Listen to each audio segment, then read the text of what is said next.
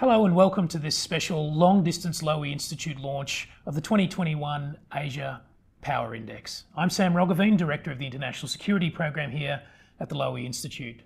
I'd like to begin, as always, by acknowledging the traditional owners of the country where I am today, the Gadigal of the Eora Nation, as well as the traditional owners of country throughout Australia, and pay my respects to elders past and present. In just 4 years since its launch, the Asia Power Index has become a flagship product for the Lowy Institute. It's now a widely quoted source, the most credible resource available for this region on national power in all its dimensions. In fact, it's fair to say that there's nothing like the Asia Power Index anywhere in the world. The Asia Power Index meets an important need in our present moment. Perhaps as little as a decade ago, the idea of measuring power might have seemed anachronistic, a vestige of an age of military and political competition which we left behind when the Berlin Wall fell. But if Asia ever had a post-Cold War holiday from history, it is now surely over. Nuclear weapons have proliferated throughout Asia. Explosive economic growth in the region has upended our mental models of an Atlantic-centred world order. China has far surpassed the Soviet Union as an economic power and as a challenger to US hegemony. And Korea remains divided and tense. It's more important than ever for us to grasp the essentials and the intricacies of power in Asia. The Asia Power Index ranks 26 countries and territories in terms of what they have and what they do with what they have, reaching as far west as Pakistan, as far north as Russia, and as far into the Pacific as Australia, New Zealand, and the United States.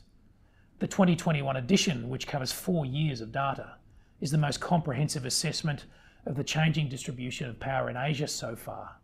With me today to discuss the 2021 edition of the Asia Power Index are Hervé Lemayeux, Director of Research at the Lowy Institute, Director of the Power and Diplomacy Program, and the founding researcher behind the Asia Power Index. Alyssa Leng is a Research Fellow and Economist at the Lowy Institute. Alyssa produces data-driven projects and analyses, principally the Asia Power Index, but also the COVID Performance Index. And we'll be talking about COVID over the coming hour. And lastly, Roland Raja, Lead Economist and Director of the International Economics Program at the Lowy Institute. Roland was previously an economist with the Asian Development Bank, and earlier he was based in Indonesia with the Australian Department of Foreign Affairs and Trade. Welcome to all three of you. The format today is very simple. I'll be asking my three guests some questions. We'll occasionally throw up a few charts on the screen for you to look at from the API itself, and we'll also be taking some questions from you, the audience. But to begin, Hervé Lemayeux, let me start with you. Can you take us through some of the major findings of the 2021 Asia Power Index? Thanks, Sam. And it's a huge relief to get this one over the line, my fourth edition of the Asia Power Index, and my last one as well, because I'm transitioning full-time into the Director of Research role from January. But essentially, just to remind the audience, the index measures the ability of states to shape and respond to the external environment. In other words, we define power very broadly as the capacity of a state to direct or influence other state actors, non-state actors, and the course of international events. So that's what we're after. That's what we seek to measure. And that can be done in two ways. What countries have in terms of the resource-based determinants of power, whether that's their military strength or the size of their economies, and what countries do with what they have in terms of the influence-based determinants of power. And that's where the index gets its geographical relevance, because we look at influence flows in our region. So it is influence specific to Asia. There's a lot to unpack in 2021.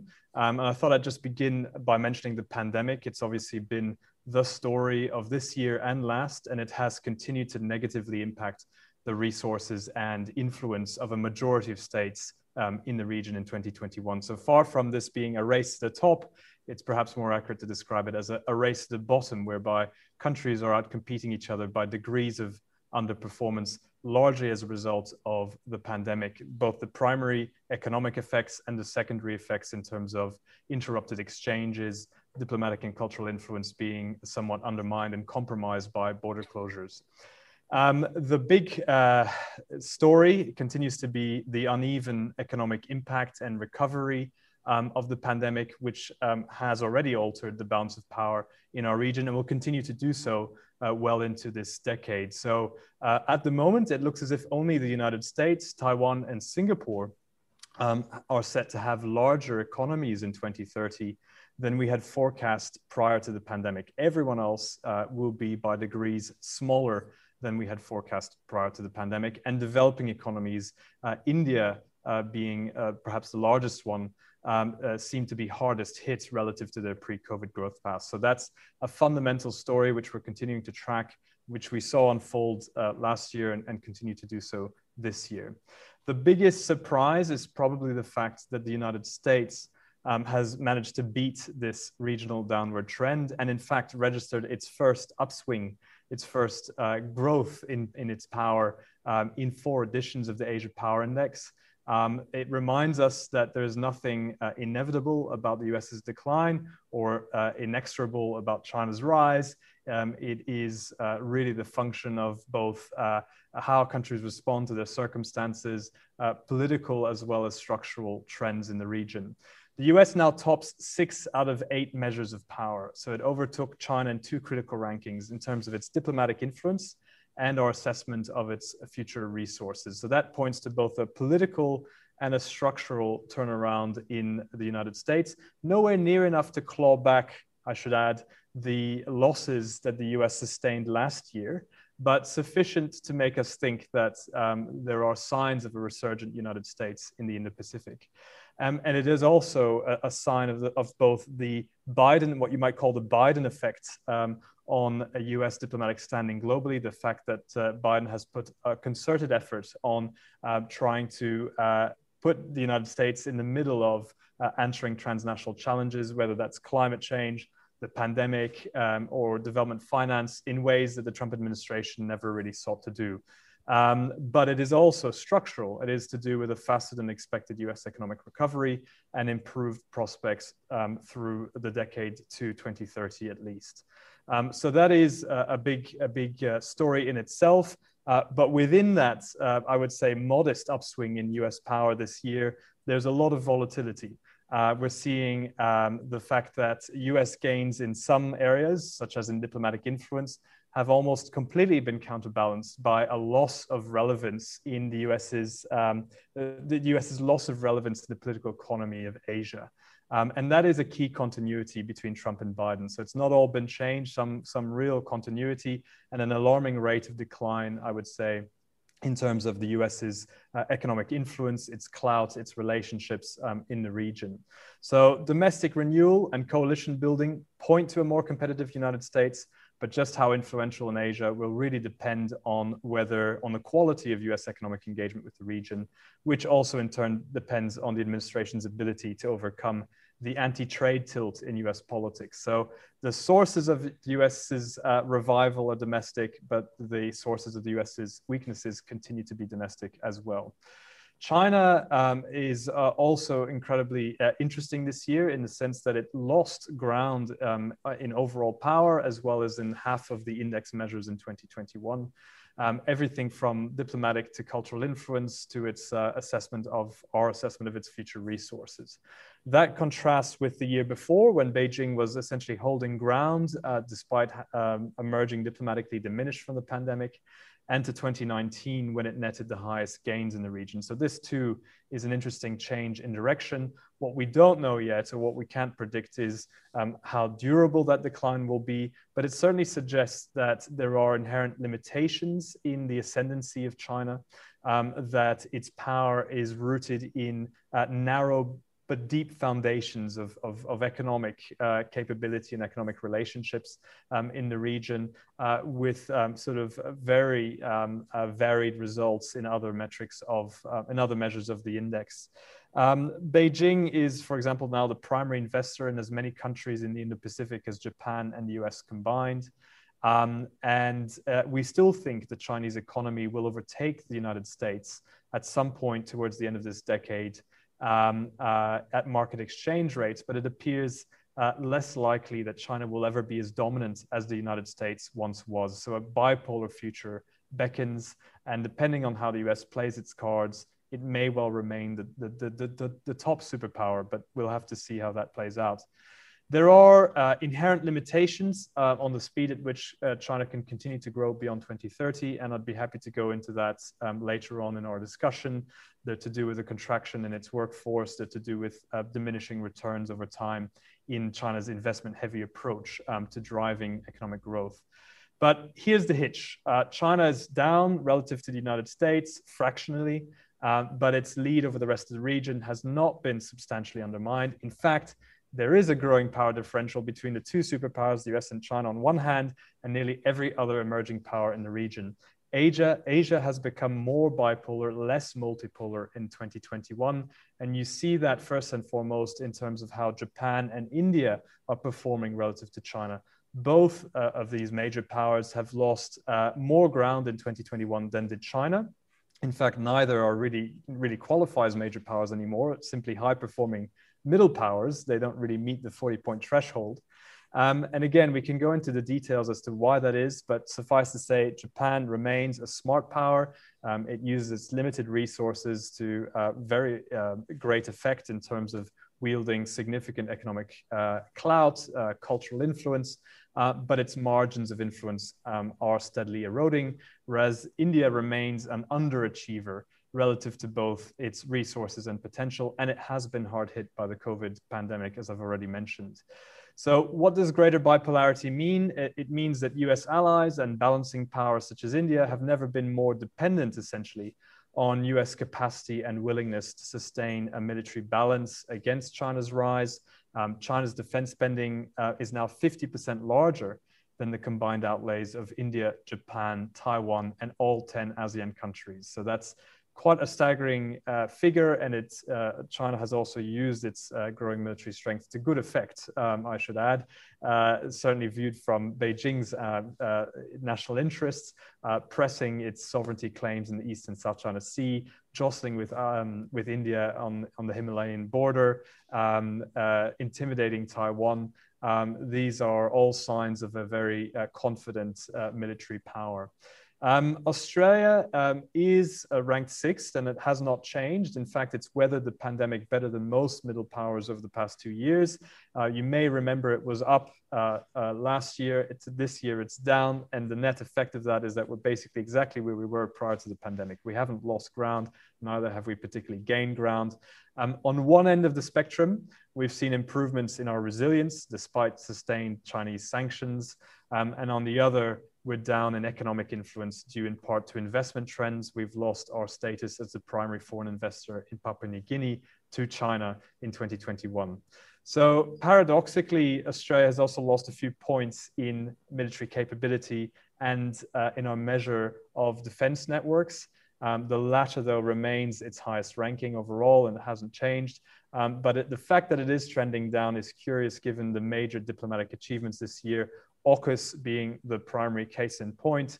But what it suggests is that AUKUS is still more of a political rather than a physical reality. It has not yet registered in our data.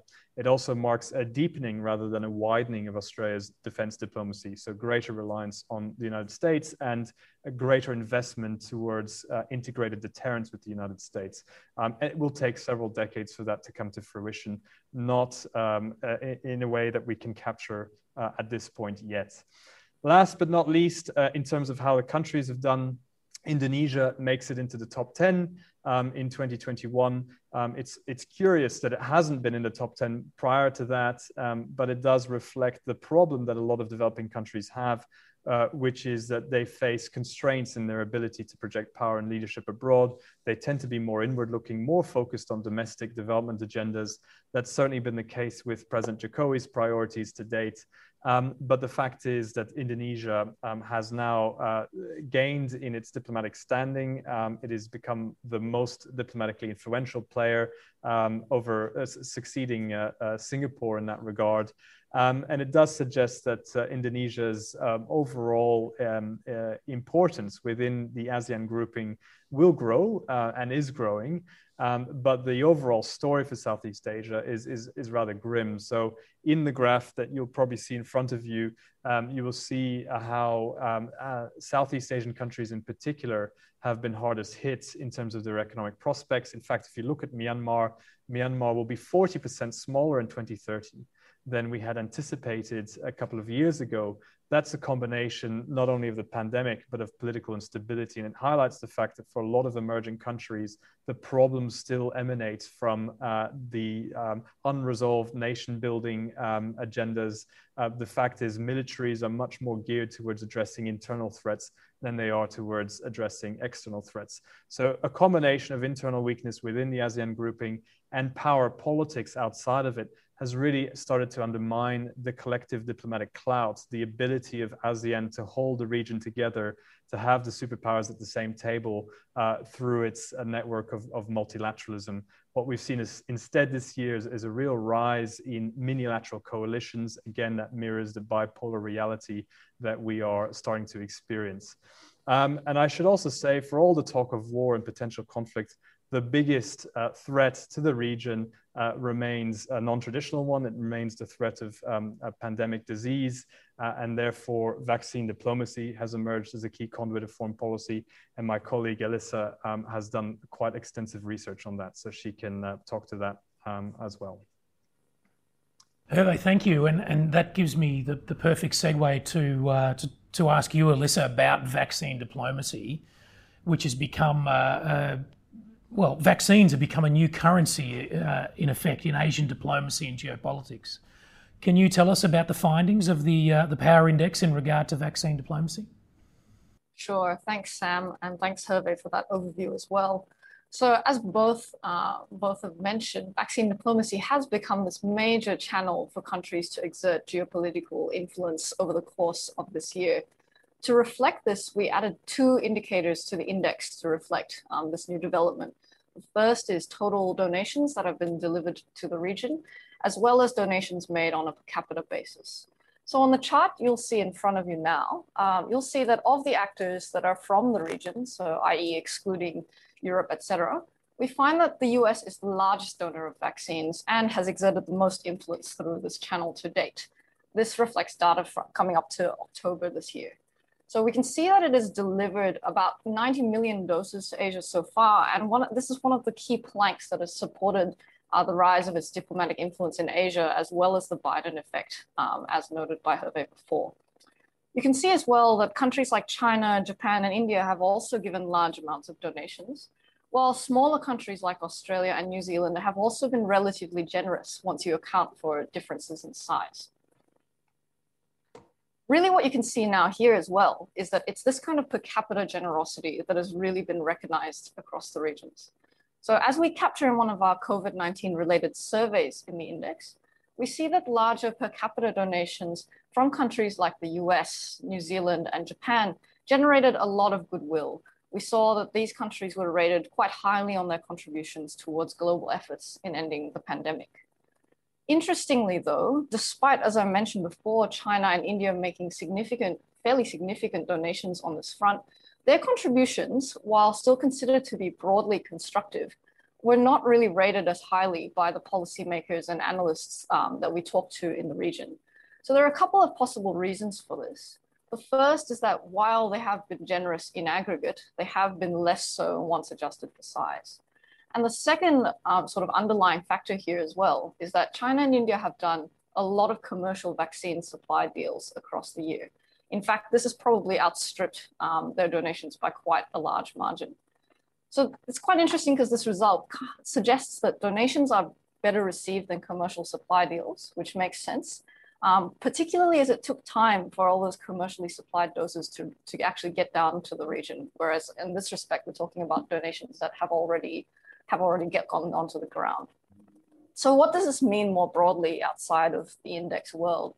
I would say the first key implication is that there are real rewards here for being generous, real geopolitical rewards. And therefore, putting aside the economic, the health, and the other moral reasons to give doses, this extra incentive also exists to exert geopolitical influence through this channel, and that giving quickly matters. And I'd say the second implication of this vaccine diplomacy for the broader balance of power in the region is that we know that in general, it is richer countries that have higher rates of vaccination than poorer ones. And in this case, China falls into that higher vaccination rate category. But as we were talking about before, India and Indonesia are both big emerging powers that are relatively poor still compared to countries like the US and other more developed middle powers like Japan, Korea, and Australia. So while this means it's somewhat unsurprising that they're behind in relative terms in vaccinating their populations, with India at about 50% fully vaccinated and Indonesia at about a third, it does, and bearing in mind as well that economic recovery and control of future outbreaks in the years to come will be heavily dependent on vaccination. This, put together with broader concerns around India and Indonesia's economic rise in the coming years, just raises extra question marks. And if we combine this with the narrative that Hervé was talking about before, that gap between China and the US and everyone else in the region really beginning to widen, this does not help in that front either. And we could very well end up with a more stratified region in which it's really the poorest countries that miss out. So let me turn now to Roland Raja. And Roland, I know you and Alyssa have written together about vaccine diplomacy in Asia. So I would just invite you broadly to fill in any gaps that Alyssa might have left, but also specifically, Alyssa said that going quickly matters in terms of vaccine diplomacy. So I want to ask you, for Australia, is it already too late? Have we left our run too late? And have we missed an opportunity to not only do good in the region, but to increase our influence? Yeah, thank you, Sam. And let me just at the outset congratulate Hervé and Alyssa on another really great launch of the API. I think the narrative that the two of you are explaining, really captures, what's going on in the world right now in a really excellent way, but backed up with data. So that's, certainly, a real achievement. And I think just going to your question, Sam, on, Australia, is it too late? I don't think it is too late. I mean, we've seen with, say, Omicron that, new variants are going to, keep arising and they can potentially be more dangerous. And that will have ramifications for the rest of the world, but also for ourselves. So it's not too late to be doing something constructive about that. Australia has made some fairly generous pledges on a per capita basis. According to the calculations Alyssa and I have been doing, second most generous on a per capita basis amongst global donors in terms of giving vaccines overseas. We have been slow to get those vaccines overseas, but that's changing very rapidly now that Australia has basically given up on rolling out the AstraZeneca vaccine domestically. And so that means the AstraZeneca vaccine supplies that we do have, which are being produced domestically, they're able to be shipped overseas much more rapidly. So we're catching up in terms of our delivery on those pledges. But the reality is that no country is doing enough. So as Alyssa said, some countries are more generous, and generosity is being rewarded in the diplomatic stakes, so to speak. But no country is doing enough from the moral and self-interest perspective when it comes to trying to achieve the quickest, most efficient end to the global pandemic and bringing it under control. For Australia and more broadly than Australia as well, the big gap for the world is in Africa. That's where the vaccine, not only the rollout, but just the pure supplies. I mean, they haven't even secured enough supplies at any point in the future to cover their population. So it's not just about how many vaccines they're getting now, and that does matter, and versus how quickly they're able to roll that out at the same time, which does face constraints. It's also simply a matter that they don't have, even over the coming years, according to the WHO, that vaccine supply isn't even there. So something has to be done about that. Otherwise, we're going to be stuck in this situation for a lot longer, and that's not good from anybody's perspective. But to bring it back to the sort of Indo-Pacific and the power stakes that Hervé and Alyssa are talking about, I think the argument that Alyssa just mentioned and that she's written up on the Interpreter as well on our website, I think this is an absolutely crucial one. It's that it's not just about making friends and getting some diplomatic wins out of providing vaccines overseas. It's not just about stopping the pandemic. It's also about helping countries like Australia see as key partners in terms of the balance of power within the region, in terms of countries like India, Indonesia, Philippines, and most of the countries in the region are developing countries at their heart. What we've seen with the pandemic is that reality has been deeply exposed. China has proven itself much more resilient in many ways than countries like India and Indonesia have in the end. And so there's a weakness there, and there's a need for responding to the needs of countries like that within the regional order that is currently being reshaped. I think what we've seen with COVID-19 is that really there's been a vacuum. There was a vacuum that where the West and the United States weren't providing what was needed. But I think very shocking thing that's come through the last 2 years is that this was a great opportunity for China to provide a lot of those things, and China also failed. And here we're not talking just about vaccines. That's very important, but we're also talking about things like emergency credit lines. Last year we saw capital being sucked out of emerging economies, including this part of the world, and that was a very destabilizing effect. The US didn't really step up. China had been talking a big game for a long time about being useful in those sort of situations, also didn't step up. Look at debt relief. China has not been particularly forthcoming in terms of the provision of debt relief either.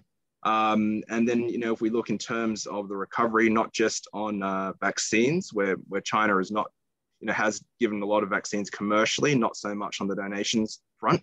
But also we talk about things like infrastructure and development finance. On the one hand, the West is trying to talk a bigger game in terms of Biden's Build Back Better World initiative. It's not clear whether or not there's going to be actually any new money or ideas put forward on that front, although Europe is now looking like they might be stepping up. But on the other hand, China had been, again, talking a big game about the Belt and Road Initiative and how it was going to be the big new provider of this kind of economic development assistance. But we haven't seen anything, again, in the aftermath of COVID. And in fact, we've seen a retrenchment of Belt and Road as well. So there is a vacuum there, and it is affecting the regional order. And I think, it is incumbent on all the players in the region to think about how the regional order, regional architecture, and actions that we can take, can generate a more favorable outlook. Roland, thanks. Having zoomed in there on COVID, I just wanted to zoom out again on the index as a whole. And I'll stick with you for a moment, Roland, and just ask you, of the results that you saw in the 2021 Asia Power Index, what surprised you the most? I think the surprising thing for me overall was how well it captured what's going on in the world right now. I mean, the key storyline there that the United States and the Biden administration, by getting things right at home, they've done the biggest favor they can for themselves in the immediate term for boosting their global standing. They got the vaccine out reasonably, and they've been pouring a ton of fiscal and monetary stimulus in. That so much so that the concern now is about the overheating of the US economy and overheated recovery. And that's a much better position for the United States to be in than anything else, frankly. So there's that story, but there's also the story about China and the question marks that the index is pointing to in terms of the assumptions about China's rise in both in the short term and in the long term. And I think it's tempting to blame that on certain short-term issues in terms of COVID-19, certainly, in China's zero COVID policy.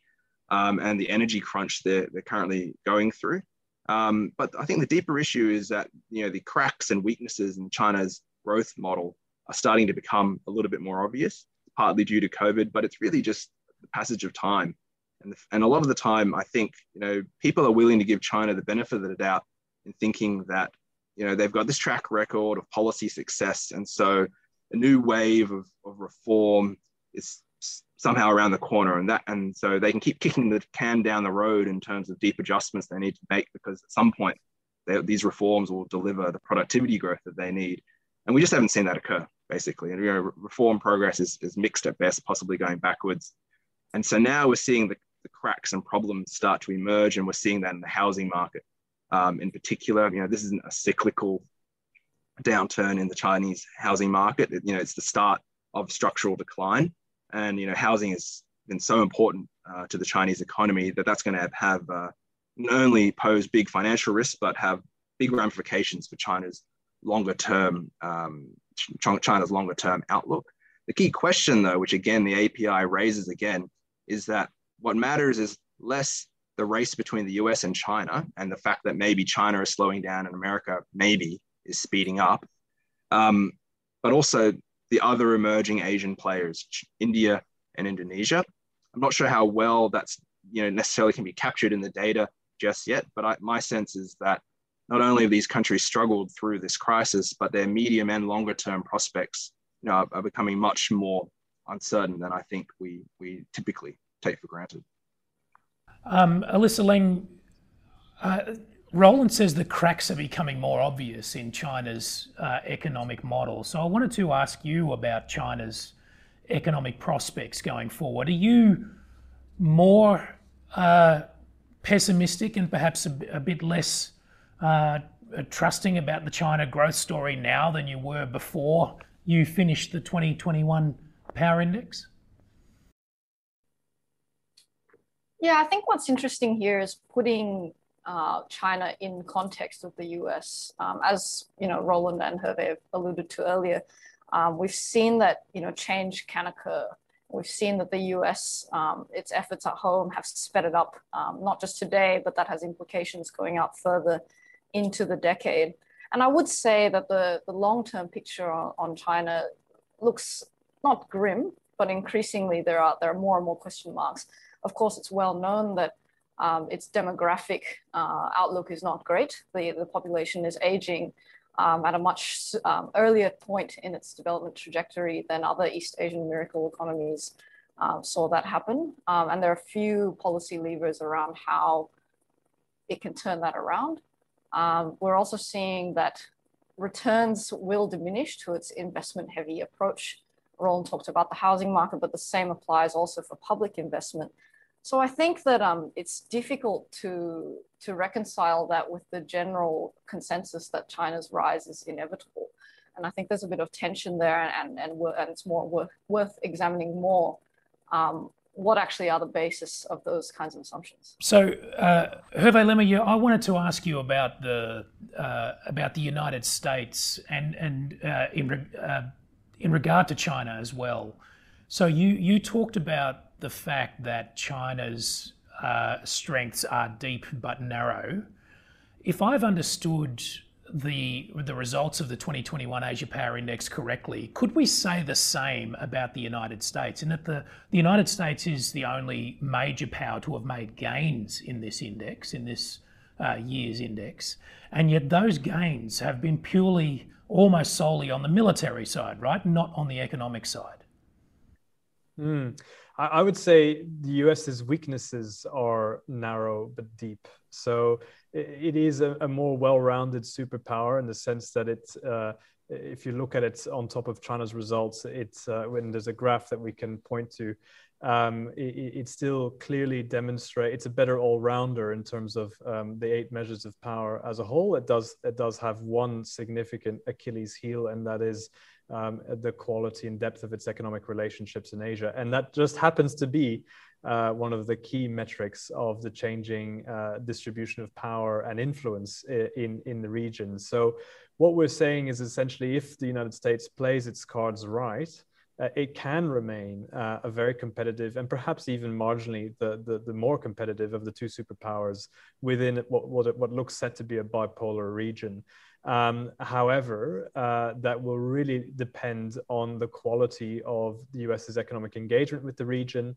And if you think about it in two ways, if you think about it in terms of you have, just as the US military is eroding, its primacy is eroding slowly but incrementally in the region to China, but the US is offsetting that through greater reliance and investment in its defense networks. And something similar could be done in terms of economic influence for the United States, which is to say, it will be very difficult for the United States to match the market pool or the geographic proximity of China's economy. That it is increasingly difficult to compete with that. Nevertheless, the types of economic engagement we're referring to are the kind of multilateral trade agreements, which in this region acquire it's more than just about trade. This is institution building. This is regional order building, and it really goes to the heart of what the region will become and how it will be structured and who will dominate or influence. And at the moment, what you have is a CPTPP, what's left of the Trans-Pacific Partnership deal, minus the United States. They are a sort of shallow, so they're very deep but narrow grouping, minus the United States. And it's not clear that given that the US is no longer there to really anchor that agreement, that they can really sustain their lofty goals of setting the rules of the road for the trading environment in the region. And then you've got the much wider 15 countries, the largest multilateral trade agreements ever reached other than the WTO itself, which will come online in January, which is an ASEAN-led initiative, the Regional Comprehensive Economic Partnership. Now, that is an initiative that springs from the region, springs from Southeast Asian countries, and still speaks to a degree of their sort of importance and clout, and ASEAN centrality is important here. But what it will do is, very few commitments on labor, the environment, intellectual property, state-owned enterprises, but it will succeed in deepening the trade, investment, and supply chain integration between 15 countries, with China first among them. So there are competing visions and of how trade integration is working in our region, but neither the TPP nor RCEP involves the United States. In fact, the United States is becoming increasingly irrelevant when it comes to these discussions. And it's unclear whether this so-called or nascent Indo-Pacific strategy for an economic strategy, US economic strategy for the Indo-Pacific, which has been sort of vaguely alluded to so far by the Biden administration. It promises to put down some details in the new year. Unclear whether that will be able to surmount both the US anti-trade tilt in domestic politics in the United States, as well as convince the region that it's offering anything of real substance. So that, I think, is the real Achilles heel, the key continuity with the Trump administration, and the one reason why the US gains this year's are not more pronounced. So, Hervé, I began in my question by talking about American military power, and that had been a significant factor in the overall rise of its status in the power index this year. In terms of Australian defence policy and foreign policy, actually, there's been no bigger story this year than AUKUS. So tell us, how does something like that show up in the Asia Power Index? What effect does it have actually on the standing of the United States and Australia as what is a major initiative, but effectively at the moment is little more than a piece of paper? Yes, which makes it very difficult for something like the index, which is data-driven, to capture that. So it remains to be seen. And I think, once you do have, if it does result, and we expect it to, in a deepening of cooperation on multiple levels between the United States and Australia, as well as the UK, but obviously the UK is not captured within the index countries, that should result in sort of arms transfers going up, in the number of dialogues at a senior ministerial level going up, so a range of sort of metrics by which we judge the depth of a partnership. But the fact is, the US and Australia are already probably the two closest partners in the region. And that is already a key strength of Australia. So what it is it's doubling down on a comparative advantage for Australia. But at the same time, AUKUS promises results, but at an uncertain point in the future, perhaps as far as 2 decades away when it comes to the nuclear-powered boats. And without the French deal, we are left with an aging fleet of conventional submarines, and our platforms are not keeping pace with the military modernization efforts in the rest of the region, which is why we're incrementally down on military capability.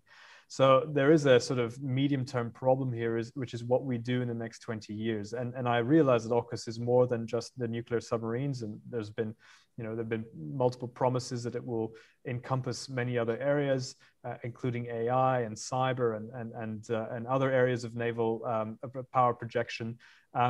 So that may well start to change the reality in terms of Australia's military capability. It's just we haven't seen it yet. So it does remind us this is a political vision more than a physical reality, not to undermine the political vision. It may well result in great gains. But at the same time, I think Australia shouldn't lose sight of the fact that the region is more than the United States, or more than its alliance. The pandemic and border closure in Australia has disrupted the normal pace of our defense diplomacy in the region. So if you compare Australia to Japan, for example, Japan has established itself in 2021 as the lead defense dialogue partner for more countries in the region than any other. And that goes from Mongolia to Vietnam. And perhaps we could be doing a bit more of that, because ultimately the US alliance is probably our biggest failsafe, but there are big question marks around both AUKUS as well as the political trajectory in the US in decades to come.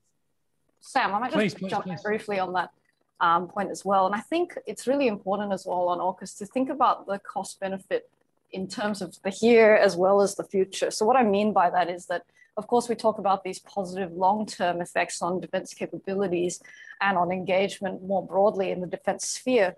But we've also got to stack that up and see how it, see how much that's offset by the current implications of AUKUS that we've seen in the region's reactions.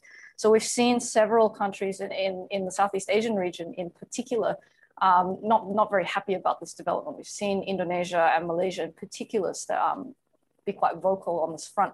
So I think it's important to remember that we will have long-term benefits possibly, but the diplomatic ramifications of really locking into the Anglosphere, I think those can't be ignored, and the index might be able to measure how Australia's perceptions change in the coming years as a result of this. But I think it's important to think about those two differing time periods as well.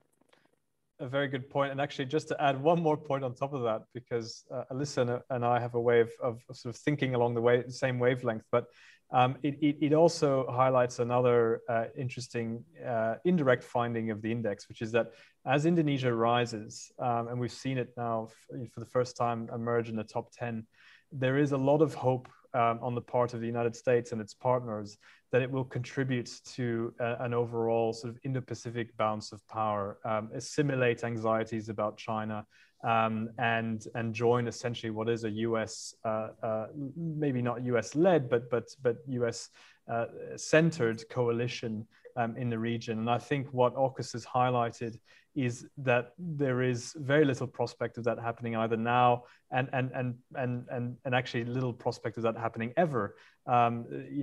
Southeast Asian countries will continue to hedge as a way of managing the competing influences by the United States and China.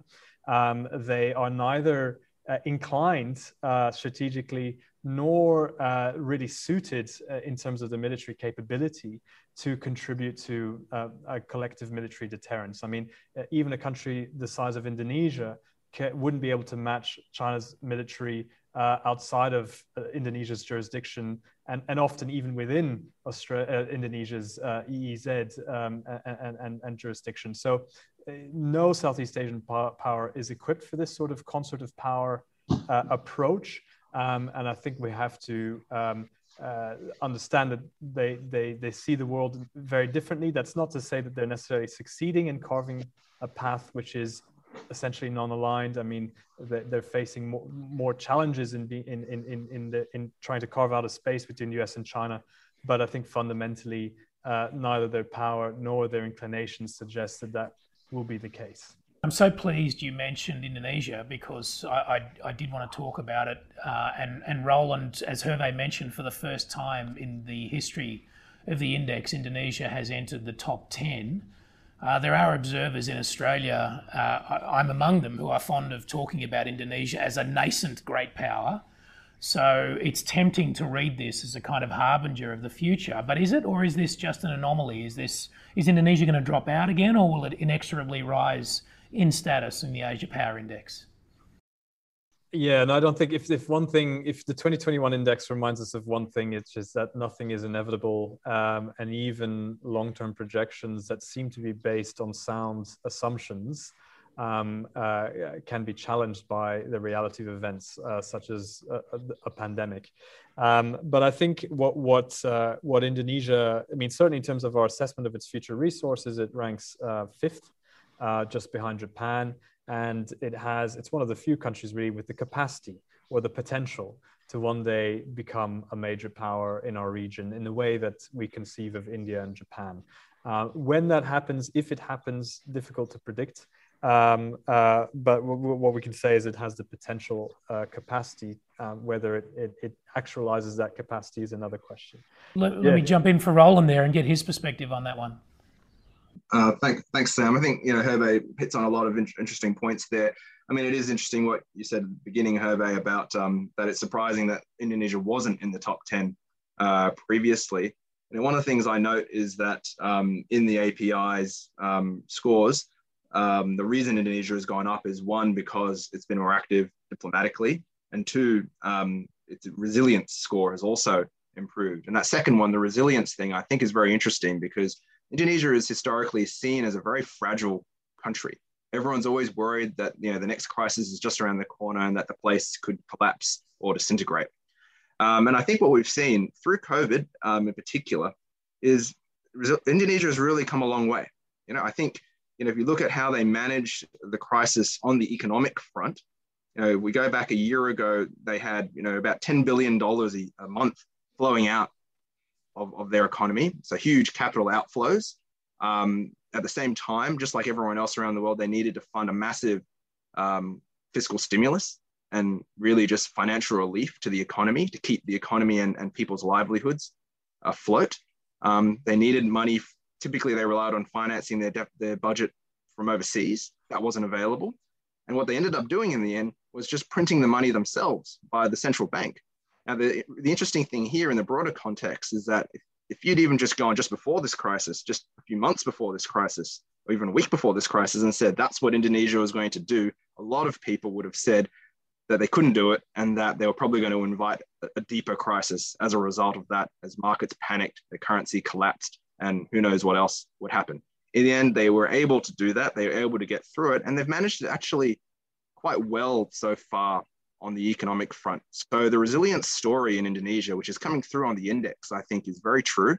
We saw it also in the global financial crisis over a decade ago, but even more so, I think, this time with COVID-19 in terms of how the government is able to manage it on the economic front.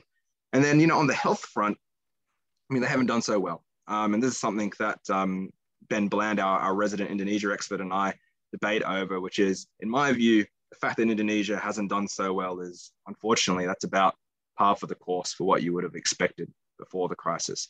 So they haven't necessarily underperformed against my own expectations, unfortunately, on that front. Where they have overperformed, though, is on the economic front, at least so far.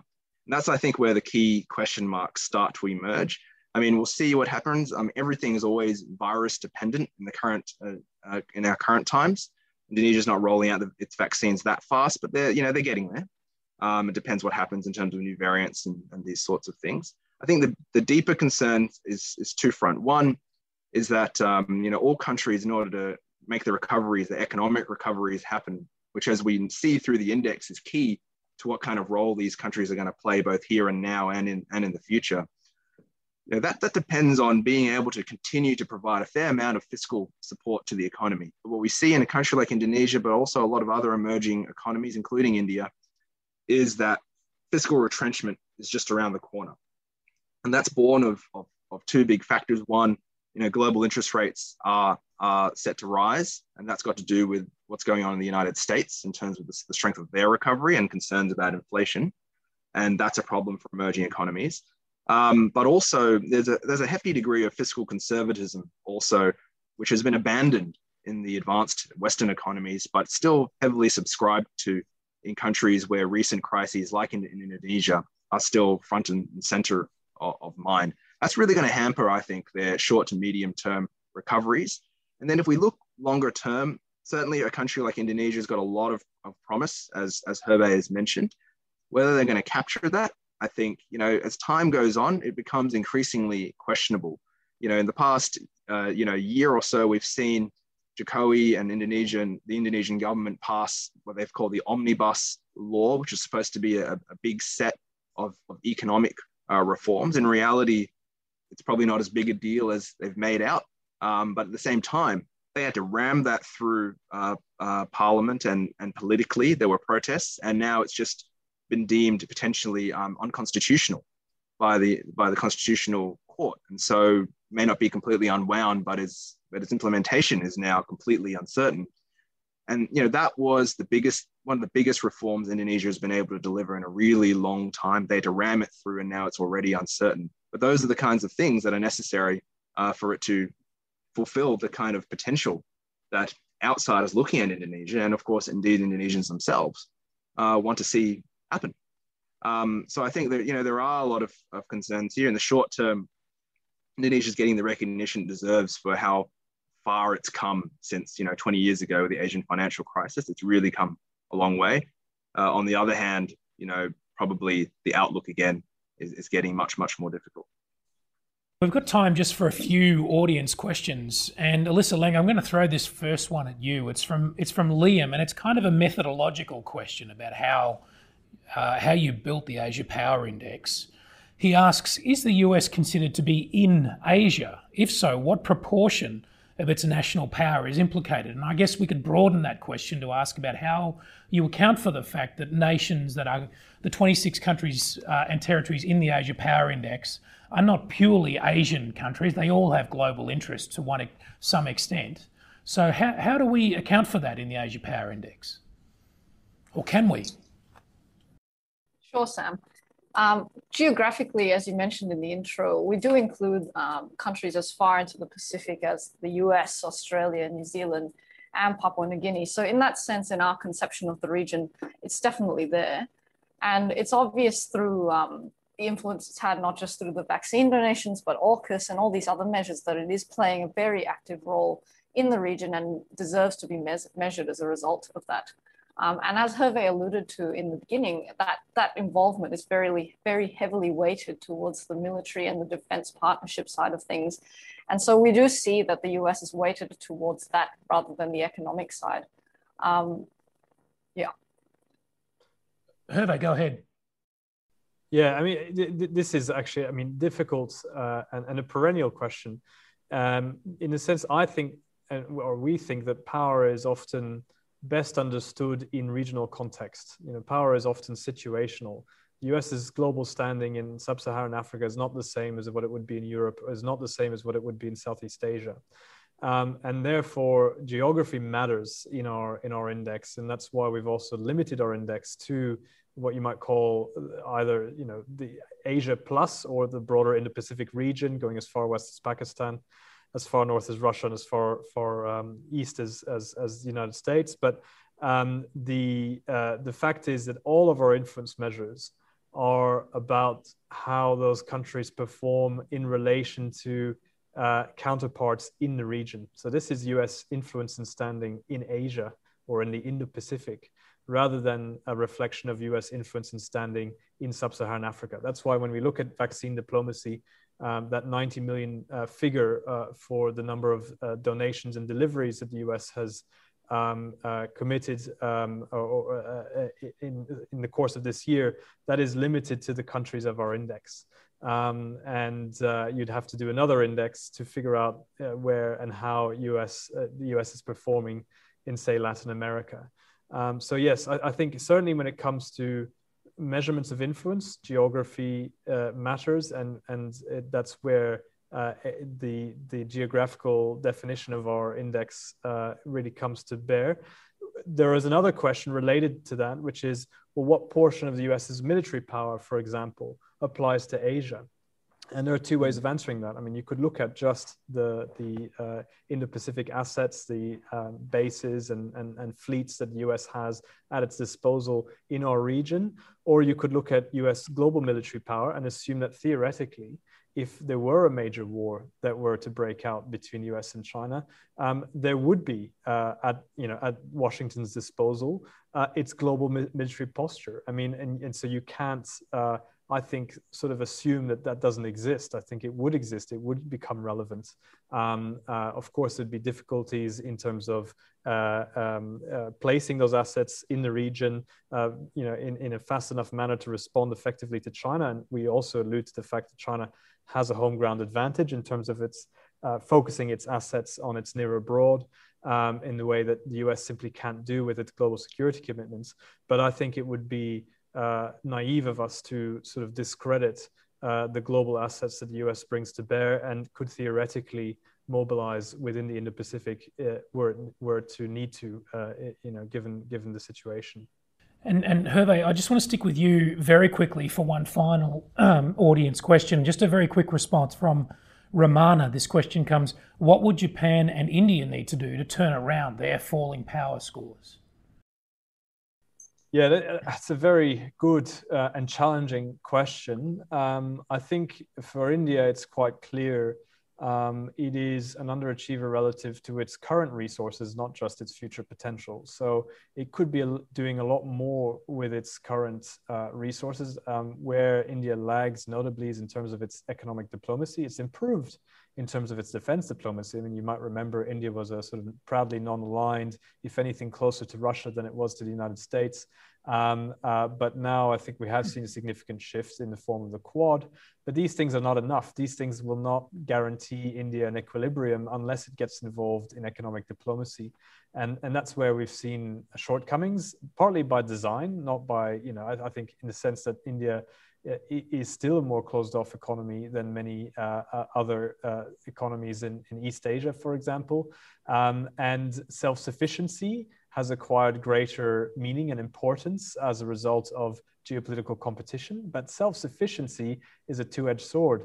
Self-sufficiency means that you're actually investing and trading less with the region, and therefore your economic influence is diminishing, not just in terms of India's unwillingness to participate in the major trade institution building ventures of our region, whether that's RCEP or the TPP, but also in terms of its near abroad. I mean, we're seeing in Nepal, in Bangladesh, in Sri Lanka, and elsewhere, a diminishing of of India's economic diplomacy. When it comes to Japan, far harder to beat the trend, and in fact, it's very good at beating the trend of its long-term decline. So I'm not sure what more it could be doing, because it is such an effective and quintessential smart power to begin with. However, where we have seen Japan take a slight step back is it hasn't really recovered, or Tokyo hasn't really recovered its diplomatic standing on the regional stage since the departure of Shinzo Abe. So perhaps a sort of, again, a more durable, longer-lived prime ministership in Japan would inject more continuity in its foreign policy, and perhaps stand that way is one way that Japan could notch up its points somewhat. But otherwise, very difficult to see how Japan could turn around. It's the facts as they are, which is that it is in long-term decline, and as an economy, as a share of the global economy and the regional economy, it's also declining. Thank you, Hervé. Just a quick final question for all three of you. I'd ask you to just confine your answers to 20 or 30 seconds. The headline result this year is that the United States is the only major power to increase its status in the Asia Power Index. China went down slightly. When we come back here in a year's time and the four of us are discussing the 2022 Power Index, do you expect to see that's the same result or something different? Roland, let me start with you. Yeah, in the risk of being somewhat boring, I think I expect it to be sustained at least for another year or so. I think China is still working through a lot of difficult economic issues for themselves. I think the United States is still, got some way to run in terms of the stimulus that is flowing through their economy, and they'll be managing that. So a year from now, the US should be doing still pretty well economically. China might still be having some troubles. Unfortunately, I think also a lot of the other emerging Asian economies also will be struggling. So perhaps more of the same next year. Alyssa, how about you? I have to agree with Roland on that one. I'd echo his points and also add that the Biden administration will be even more settled into the reins there, and there might be more scope for them to continue the traction that they've had. on their efforts in the region. So I'd echo the same points as Roland. Hervé is the mastermind behind the Asia Power Index. You get the final word. Yeah, well, I can't fix the results for next year, unfortunately. No, it will be, I think, largely again an index driven by the US and China, in ways, in the sense that it has reinforced that bipolarity. I expect that to continue, but I do think that the big bump for the US this year was in terms of that shift in administration, a turnaround in its economy, and I'm not sure that there will be as big a net effect next year, given that we've already registered that dividend this year. So the key challenge for the US is now to sustain its ground and to prove that this modest upswing in its power is not simply a short-term reprieve on a longer-term trend of relative decline, but more an emerging situation of strength for the United States. And again, that really determines, that will really be determined by the quality of its economic engagement with the region. Thank you, Hervé. Thank you, Alyssa. Thank you, Roland. And thank you, the viewers, to all of you for joining us. This is the Lowy Institute's final event for 2021. So on behalf of everyone here at the Lowy Institute, I wish you a happy Christmas season, and we look forward to welcoming you again in the new year. Bye for now.